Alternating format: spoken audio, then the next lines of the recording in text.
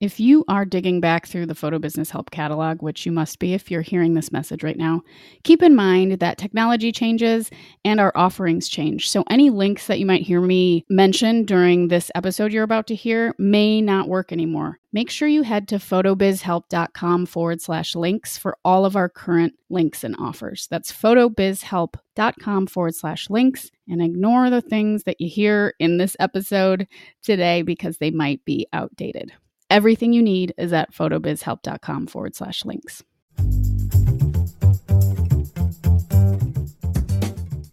This is the Photo Business Help Podcast, a place for photographers who want to earn money with photography and live a better life. I'm your host, Natalie Jennings. Since going full-time in 2010, photography has brought me more freedom, income, and opportunities than I ever imagined. It's been so positive for me that I want to show you everything I know.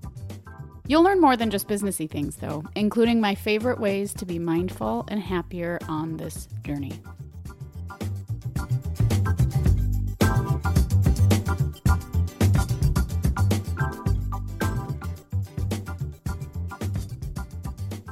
You're listening to the Photo Business Help Podcast.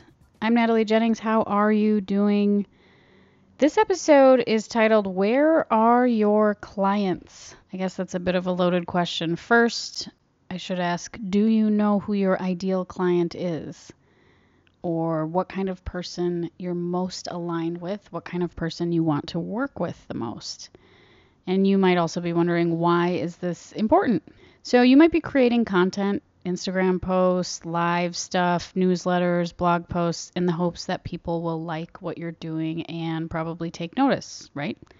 If you don't have a clear idea of who that person is that you're making all of this stuff for, and you just start sharing like crazy, you're probably wasting a lot more time than you realize, and you're missing a big mark here. So for example, you might be creating Instagram posts to show your work, or tweets, or pins, and peppering the internet with them. And sometimes it's fun to show your work. If you're excited about something that you're doing, that's totally cool. We do it.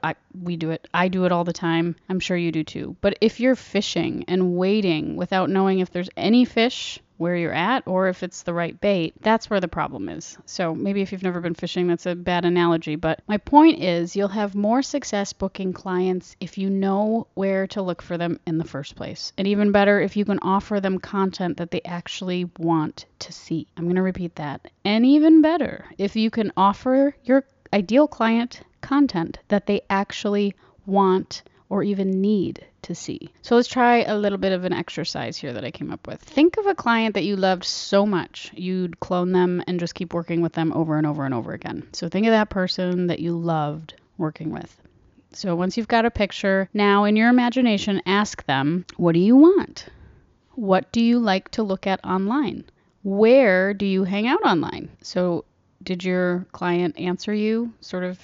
Did anything come up for you? If you continue to do this practice, even though it seems kind of silly, you might be surprised to hear a little tiny small voice pop up. And listen to that voice. It's generally not very far off. If you did hear something just now, does it align with what you've been sharing with your audience? So if you look back, let's just say on Instagram over the last week, does what your ideal client, your favorite person probably want to see align with what you've been putting out there? So here's a final thought. Yes, your new client wants to see your photos because they definitely want to know if they like your style or not. That's how you find a potential client. But they also want to know you. So try Instagram and Facebook stories to get in front of them in a different way. Or share someone else's work that you like artwork you like, or music you like, or photography in a story so your potential client can get to see more of like what you're into. They also might want to just hear a little bit about your process or why you like what you're doing. They also really want to know who's behind the camera, not just sort of see your photos splattered all over the place. So you get the point.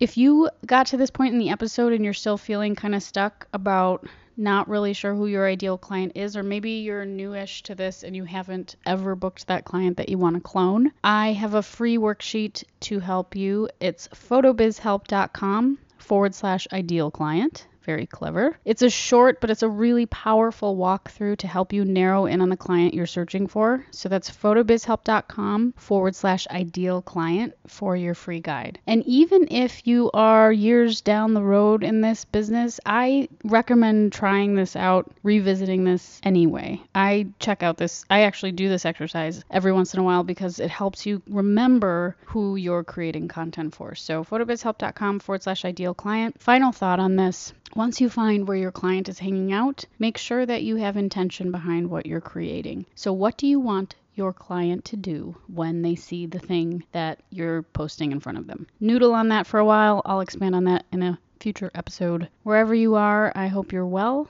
And remember, in everything that you want to achieve, consistency is key. I'll be back soon.